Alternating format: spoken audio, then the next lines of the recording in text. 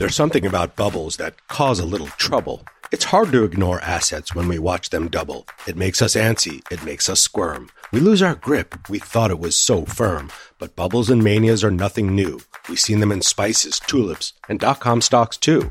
Some are lucky and can time them right. Buy low and sell high. Lock those profits up tight. But most of us don't have that knack.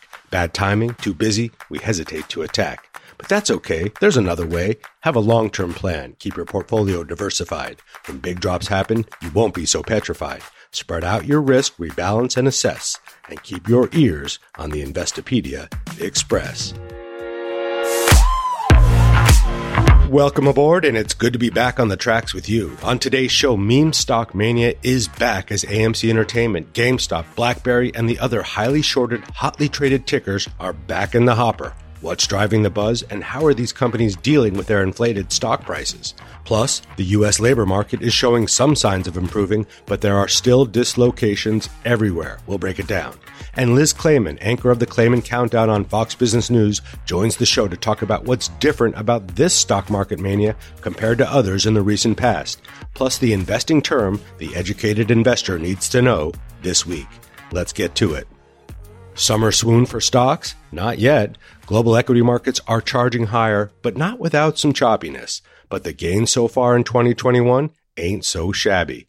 Looking at the MSCI World Indexes, India's up 8%, the US and Australia up 10% each, Europe and India up 12 and 13%. And then there's Canada, up 20.6% year to date.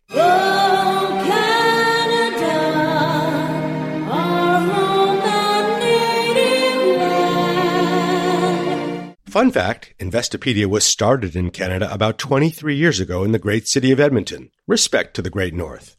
What sectors are leading the gains? Here in the U.S., looking into the S&P 500 super sectors, it looks like this. Energy's up 45%, financials up 26%, communication services, that's your Facebook and Googles of the world, they're up 22%, and materials up 19%. The S&P 500 is up 12% year to date and sitting right below a record high. Not bad at all, given the walls of worry we investors seem to have to keep climbing. But it's been a stock picker's market for those who like to chase meme stocks. The party is far from over for day traders in the Wall Street Bets crowd on Reddit, and last week was a bender. We're going streaky! Yeah! Ah, Will. It was movie time last week as shares of AMC Entertainment jumped 80% in 4 days. How did AMC reward its shareholders for their newfound loyalty? By offering them a free large popcorn the next time they go to the movies, and by issuing 11 million new shares of stock. That's what companies typically do when they see their share price go stratospheric. They offer more, assuming investors, and especially traders, have a bottomless appetite. Well, that didn't go so well for AMC, as shares fell 20% on the day of the offering, even though those 11 million shares were gobbled right up. Still, the stock is up some 2,100% in 2021 alone, and barely anyone is going to the movies. $10,000 invested in AMC at the beginning of the year is today worth around $216,000. How are we not supposed to feel some FOMO when that happens? But don't forget, AMC has over $5 billion in debt it still needs to pay. Shares of Express, the clothing retailer, which was swirling the bankruptcy drain last year, are up 422% year to date. It tried to run AMC's playbook last week by issuing 15 million new shares.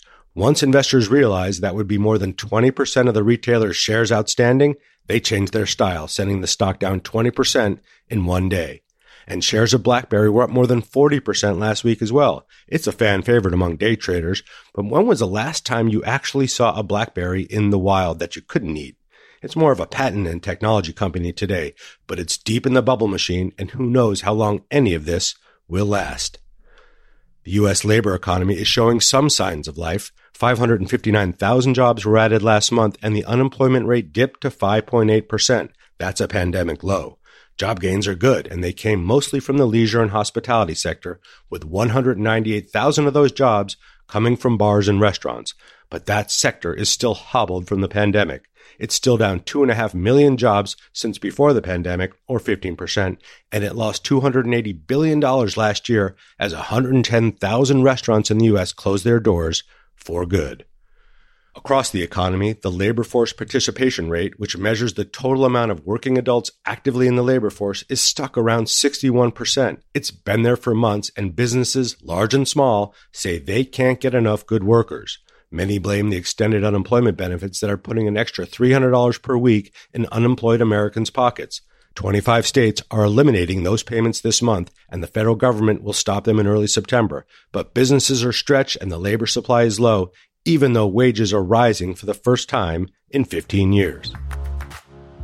Let's get set up for the week ahead. With earnings season almost behind us and a relatively quiet corporate activity calendar this week, investors will focus on the economy and signs that the Fed may begin to tighten its monetary policies. This week we'll get key reports on core inflation, consumer sentiment and expectations, the jobs turnover rate, and the G7 summit. Economy watchers will be paying close attention to the JOLTS report this Tuesday, which gives us more clarity into the availability of jobs around the country. We know employers say they can't find enough qualified workers, and some workers say they can't find jobs that pay them enough to return to the workforce, so the JOLTS report will paint a better picture of that imbalance. On Thursday, the European Central Bank will meet on interest rates and monetary policy. Like most central banks, the ECB has pledged to maintain its current level of interest rates, or what it calls its marginal lending facility, at 0 to 0.25%, and it has yet to start reducing or tapering its monthly government bond purchases.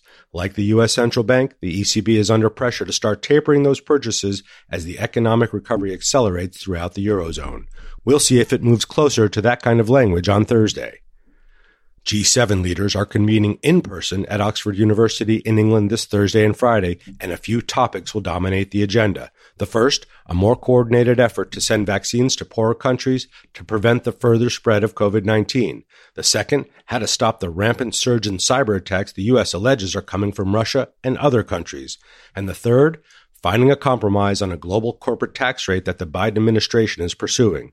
Over the weekend, the G7 finance ministers backed a U.S. proposal that calls for corporations around the world to pay at least a 15% tax on their earnings. It's not a done deal yet, but it looks likely by the end of the year. And Apple is hosting its annual Worldwide Developers Conference beginning today. The iPhone and Mac maker is expected to walk through highlights of its iOS 15, watchOS 8, macOS 12, and tvOS 15 operating systems. Details on the new MacBook Pros and the new Apple-designed processors will also be forthcoming. CEO Tim Cook's keynote address is anticipated to focus in part on data privacy and security issues. That's a big deal for Apple if you hadn't noticed lately. The past year and a half has been a bonanza of business news with wild moves across the stock market, cryptocurrencies, meme stocks, trillions in government spending, and historic monetary policy moves. For business journalists, it's been an all-you-can-eat buffet of breaking news and stop the presses moments as we've witnessed and reported on things we've never seen or studied before. Liz Claman is the anchor of the Claman Countdown on Fox Business News. She's a best-selling author and one of the best business journalists in the business. She's had a front row seat to it all, and she's our very special guest on the Investopedia Express. Welcome, Liz. Oh, Caleb, right back at you. I mean, I live and die by Investopedia. You and me both. I'm going to take myself back to my days of producing business news television and try to put myself into one of your show meetings. You got your 3 p.m. show on Fox Business News every weekday. How in the world do you decide what makes it into that rundown every day when news is flying around us at hyperspeed? Yes, it is. And that is a perfect question because I can tell you whatever we talk about at 10 in the morning, I am happiest when 2 minutes before 3 p.m. Eastern, the final hour of trade, we rip it all up because we love breaking news. And I can only tell you that what we do is we look at not only the biggest pieces of news, because if we did, we'd have a 10-hour show, but the ones that matter most right now to our viewing audience. You know, the sexy stories, the ones that you feel are really very much at the zeitgeist of investing at the moment. So we go in there and we do plan guests in advance because we have to at least prepare. But sometimes we have to sit there and say, you know what, we got to get rid of that guest today. It's not on the news.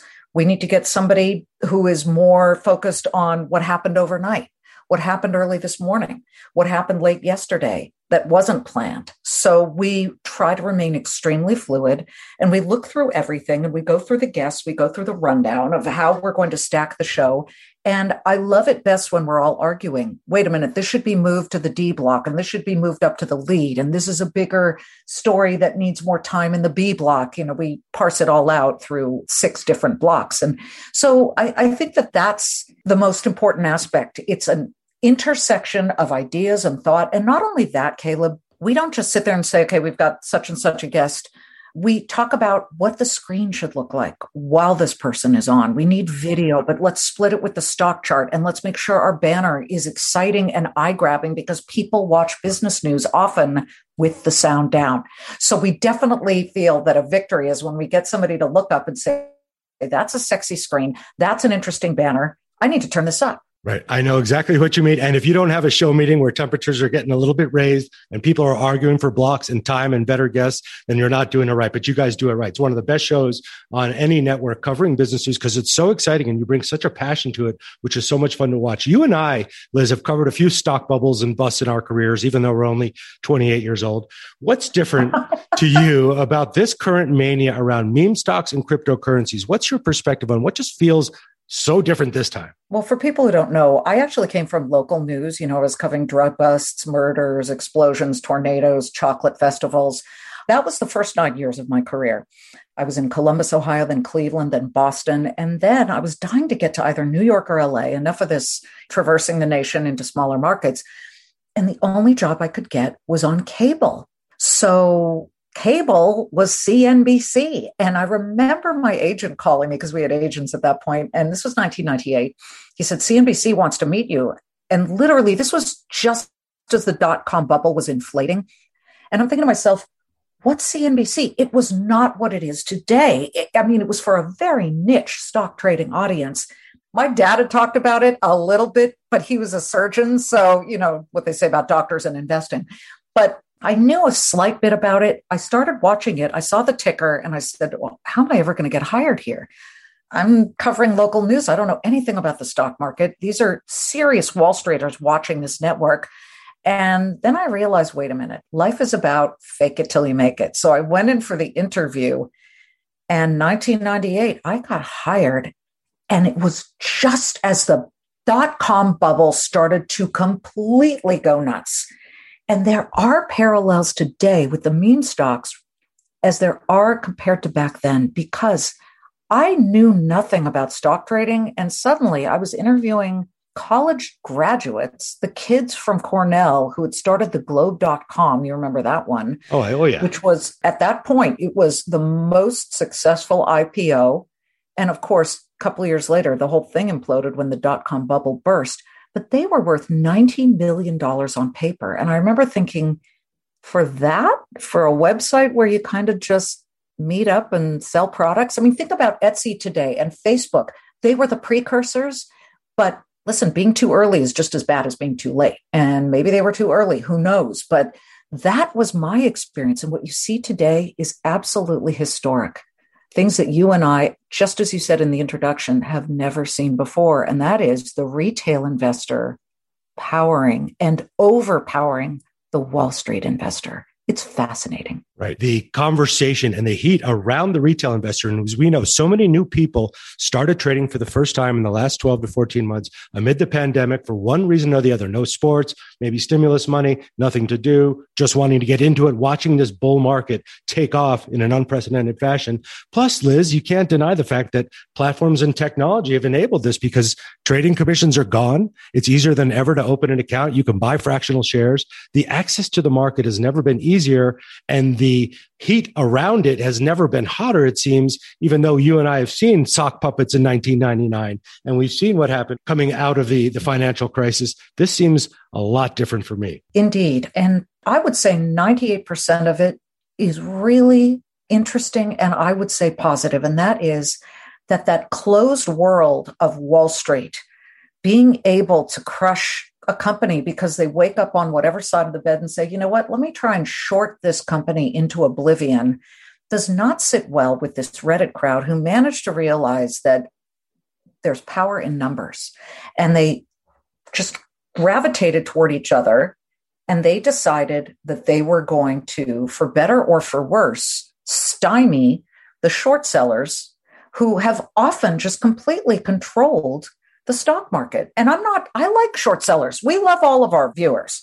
And shorts have a very important role in the stock market. But this goes for all the bigwigs and hedge funds that are long on Wall Street. Why should they have all the power? So to me, this is a very fascinating and historic development. And I can remember when I was young, I grew up in California.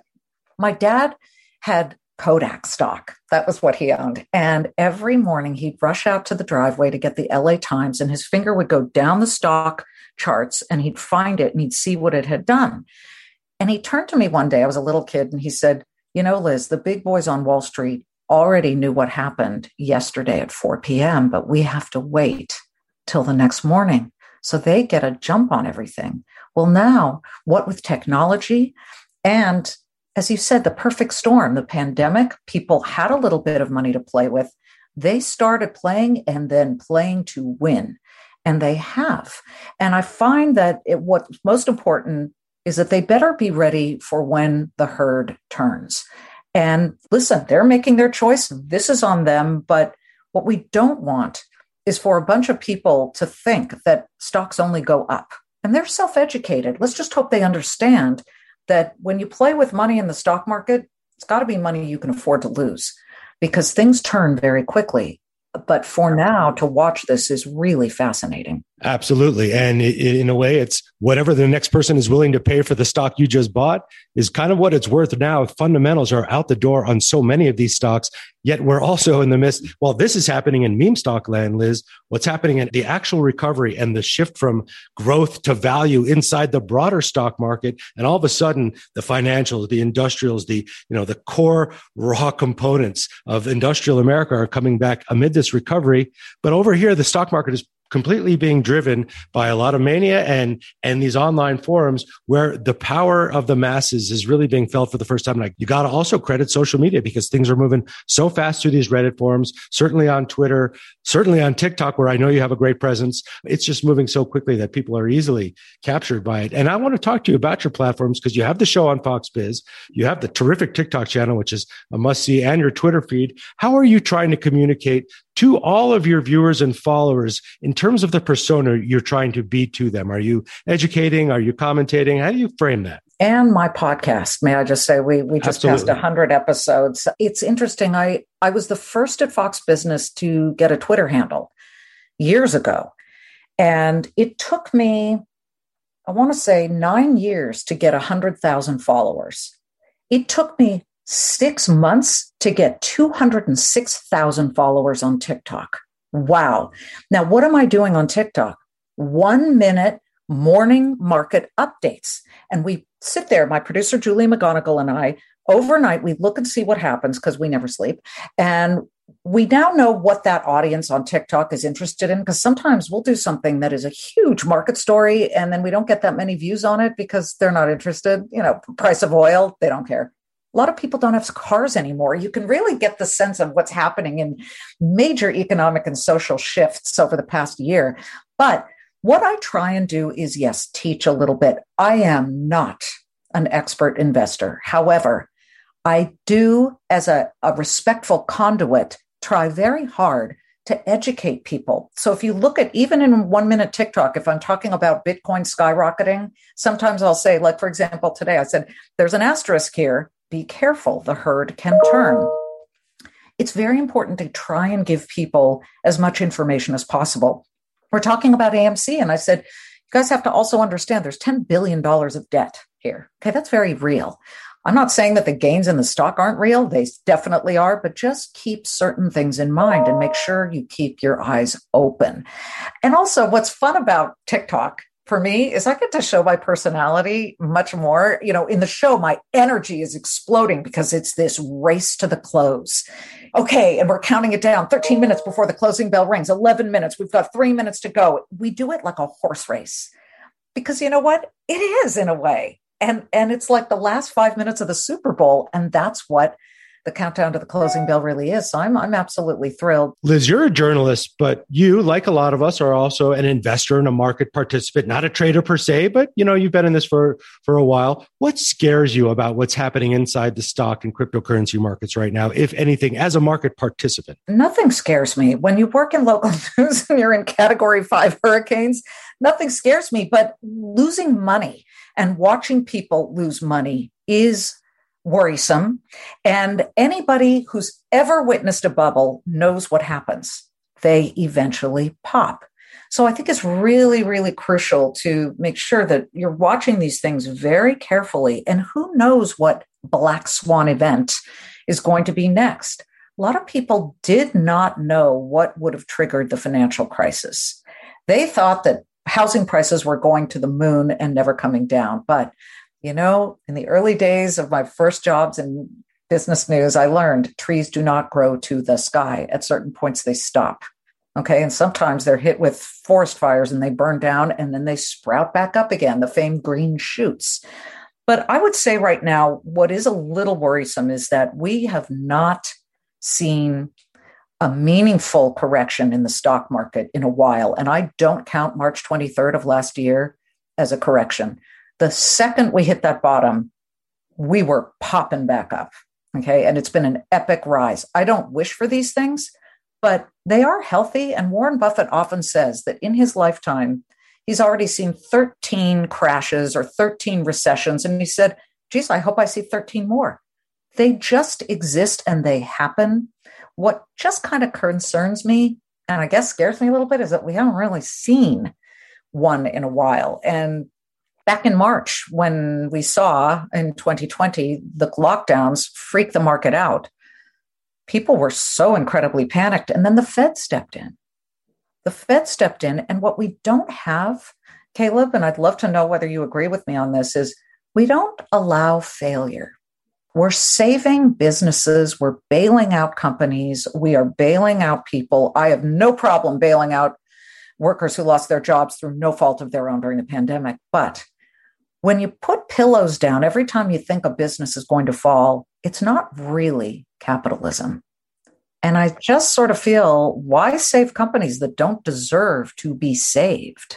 I agree with you. And I think that what the Fed has done is, unprecedented is the word that gets thrown around all the time, but it did learn that in 2008, 2009, if you start buying up government bonds and laying that safety net and buying up mortgage bonds that nobody else wants to buy and being the buyer of last resort, you're going to make the capital markets feel a lot better because there is no room to fail, right? If the Fed is going to backstop you and we can continue to print money, there is no room to fail. So it does keep companies alive that maybe shouldn't be. It does prevent healthy sort of burns. If you think about the forest fire analogy, when that kind of has to happen in order to get that natural ecology and the evolution of businesses and new companies, you kind of need that to happen. So I totally agree with you. And the fact that we haven't had a very big correction, maybe we had a very cute little one in the NASDAQ for a couple of minutes, a couple of months ago. Do you think that that's because there are so many new participants in the market, whether they're active or passive? There's just a lot of money and money needs to go somewhere. And when you have interest rates pinned down to between 0 and 0.25%, where does money go? It's like water, Liz. It needs a place to go. I put this all on the Federal Reserve. I think that we missed a major opportunity/window to have started raising rates after the financial crisis in 2008, 2009. By 2015, we were out of the emergency situation. Everyone was so nervous. None of these Federal Reserve chiefs has the spine to take the blowback when you raise rates. And when you think about what Paul Volcker did in the 80s to stem and squash stagflation, where we had a stagnant economy but hyperinflation, he raised interest rates to 18%. I remember my sister bought a house back then and she said, oh, I'm so lucky I got a rate of 17% or something like that. I was like, she thought she was lucky at that point. We have a whole generation of people who think that money is really cheap to borrow. And honestly, it shouldn't be right now. We are out of the ICU of this economy. We're no longer in the emergency room. Heck, we're not even in a hospital gown lurching down the hallway with the IV tube. We're walking out the hospital door. And we shouldn't be having 0 to 0.25% rates. Those are for emergencies. And no one has the guts to say, it's time. So what do you have? You have tons of speculation. People are looking for yield, and the only place to get it is in risky stocks or the stock market. Not necessarily risky, because there's some great companies that pay dividends. But what about people who just want to save? They're called idiots for putting their money in money markets because it doesn't return jack. And I think that's going to be a killing blow at some point. And that, I guess, you've wrestled it out of me, Caleb, is what actually scares me. When we make this movie on the meme stock mania, I think there's already a few in production, but when you and I make it, who's playing Roaring Kitty? Who's playing Elon Musk? And who's playing Charlie Munger? Roaring Kitty, that's got to be Tom Holland. Okay, I love him in Spider-Man. I thought he was phenomenal. He kind of looks a little bit like him, and I think he's got the chops to absolutely pull off that gutsy attitude. How about that traitor when he testified before Congress? I was so impressed. And I just thought he made some really, really good points. And I just was a fan there. Elon Musk, Caleb, you know who's going to play Elon Musk, and that is Elon Musk. I mean, he did a great job on Saturday Night Live. No one could play him except Elon. So I think he's perfect. Self-cast. Yes. And who's playing Charlie Munger? We need the curmudgeon, and I love Charlie Munger, one of my favorite investors of all time. Does he get to self-cast, or are we going to have Sir Anthony Hopkins or somebody else play him? No. Charlie Munger has got to be played by Alan Arkin, who is one of my favorite actors. He is hilarious. I've loved him in all the Ocean's movies, and who was better than him in Argo? He's perfect to play that curmudgeonly.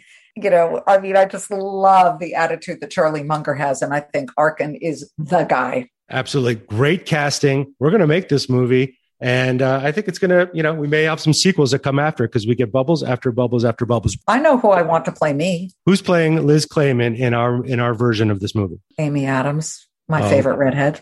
On her best day, she could play you, perhaps. Liz, what was the biggest surprise for you in the past year? The biggest surprise over the past year is how many people missed the opportunity to buy amazing companies at very low prices starting on March 23rd. And guess who goes into that crowd?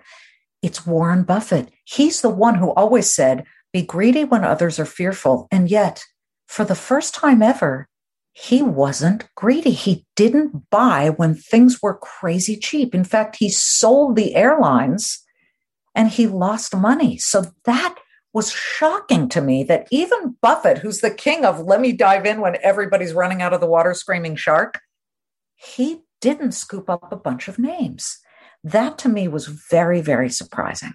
And to me too, and that didn't happen in 2008, 2009. He was the buyer of last resort. He was getting these preferred deals on some of the greatest companies the world has ever seen and making some opportunistic investments. So it is interesting, but he's also kind of given up the investing control to two of the lieutenants at Berkshire Hathaway, though I don't think for a half a second that he doesn't have any input. Well, they didn't capitalize, right? And back during 2008, 2009, he got great investments in Goldman Sachs, Harley Davidson, Tiffany. He swept in, got great warrants. I mean, it was unbelievable how much money. I think we broke it down per minute, something like he was making $20,000 per minute on some of those investments. But he was the lender of last resort. This time around, it was like he took his hands off the driver's wheel and said, you guys do it, to his two lieutenants, Todd and Ted, and they didn't jump. I found that very interesting. So did I. It was a very interesting annual report and meeting this year. Who's your biggest influence, Liz, in business news and in investing? Who's had sort of the greatest mark on you? Buffett, absolutely. I met Warren Buffett in 2006. I cold called him. Everyone said, don't. He doesn't give interviews.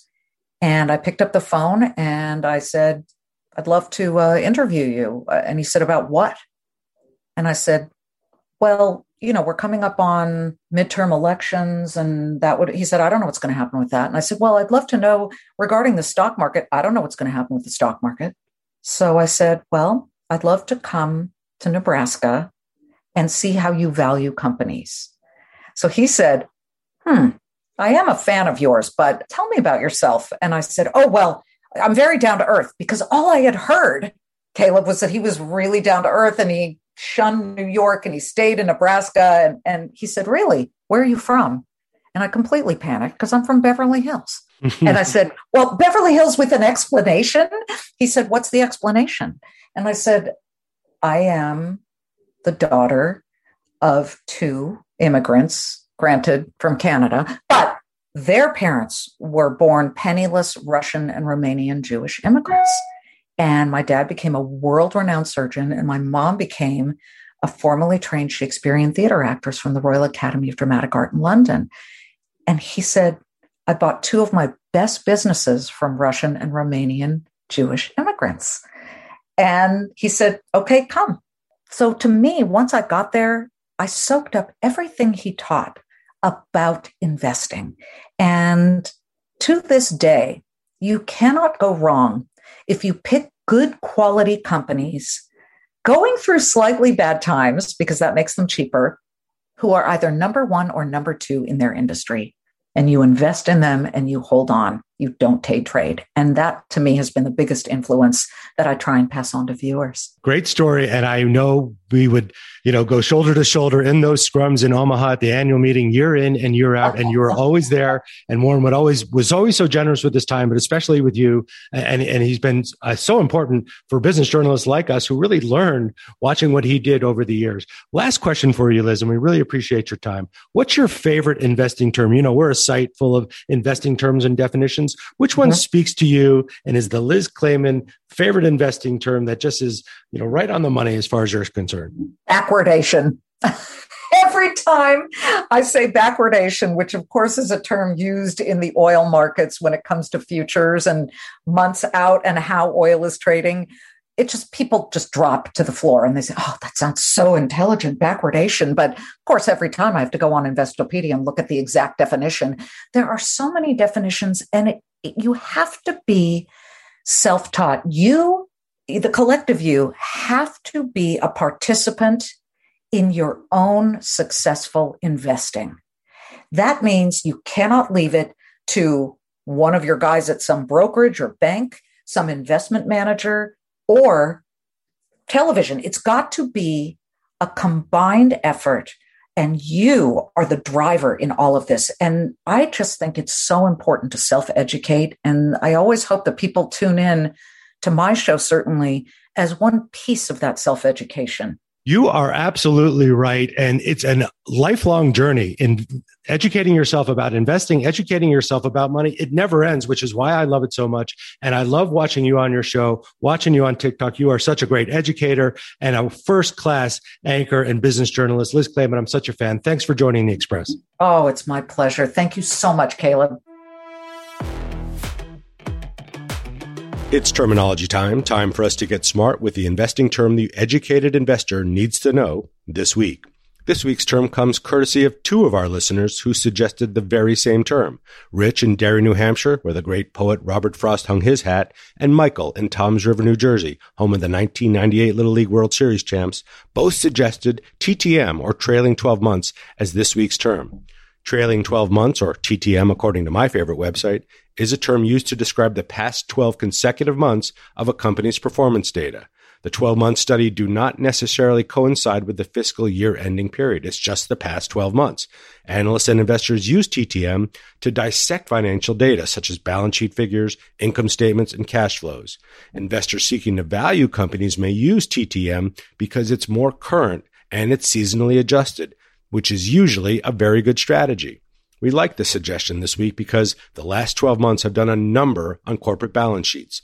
Business disappeared for so many companies last spring, but it has come roaring back in 2021, making the comparisons between the first half of this year versus the first half of 2020 look downright gaudy.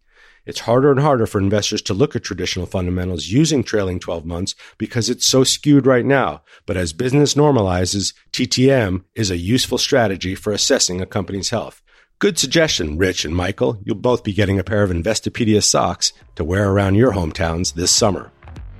We'll let President Franklin Delano Roosevelt take us out this week. Here's the 32nd President of the United States addressing the nation on March 12, 1933, announcing the details of the Emergency Banking Act after nearly 4,000 banks had failed from 1930 to 1933 amid the Great Depression, and Americans were making run after run on the nation's banks. After all, there is an element in the readjustment of our financial system more important than currency, more important than gold. And that is the confidence of the people themselves. Confidence and courage are the essentials of success in carrying out our plan. You people must have faith. You must not be stampeded by rumors or guesses. Let us unite in banishing fear. We have provided the machinery to restore our financial system, and it is up to you to support and make it work. FDR was asking for the American people to keep the faith in their financial system during its darkest hours. And you know what? They did. Let's all keep the faith this week, and let's stay focused and stay kind. We'll talk again a little further on down the line.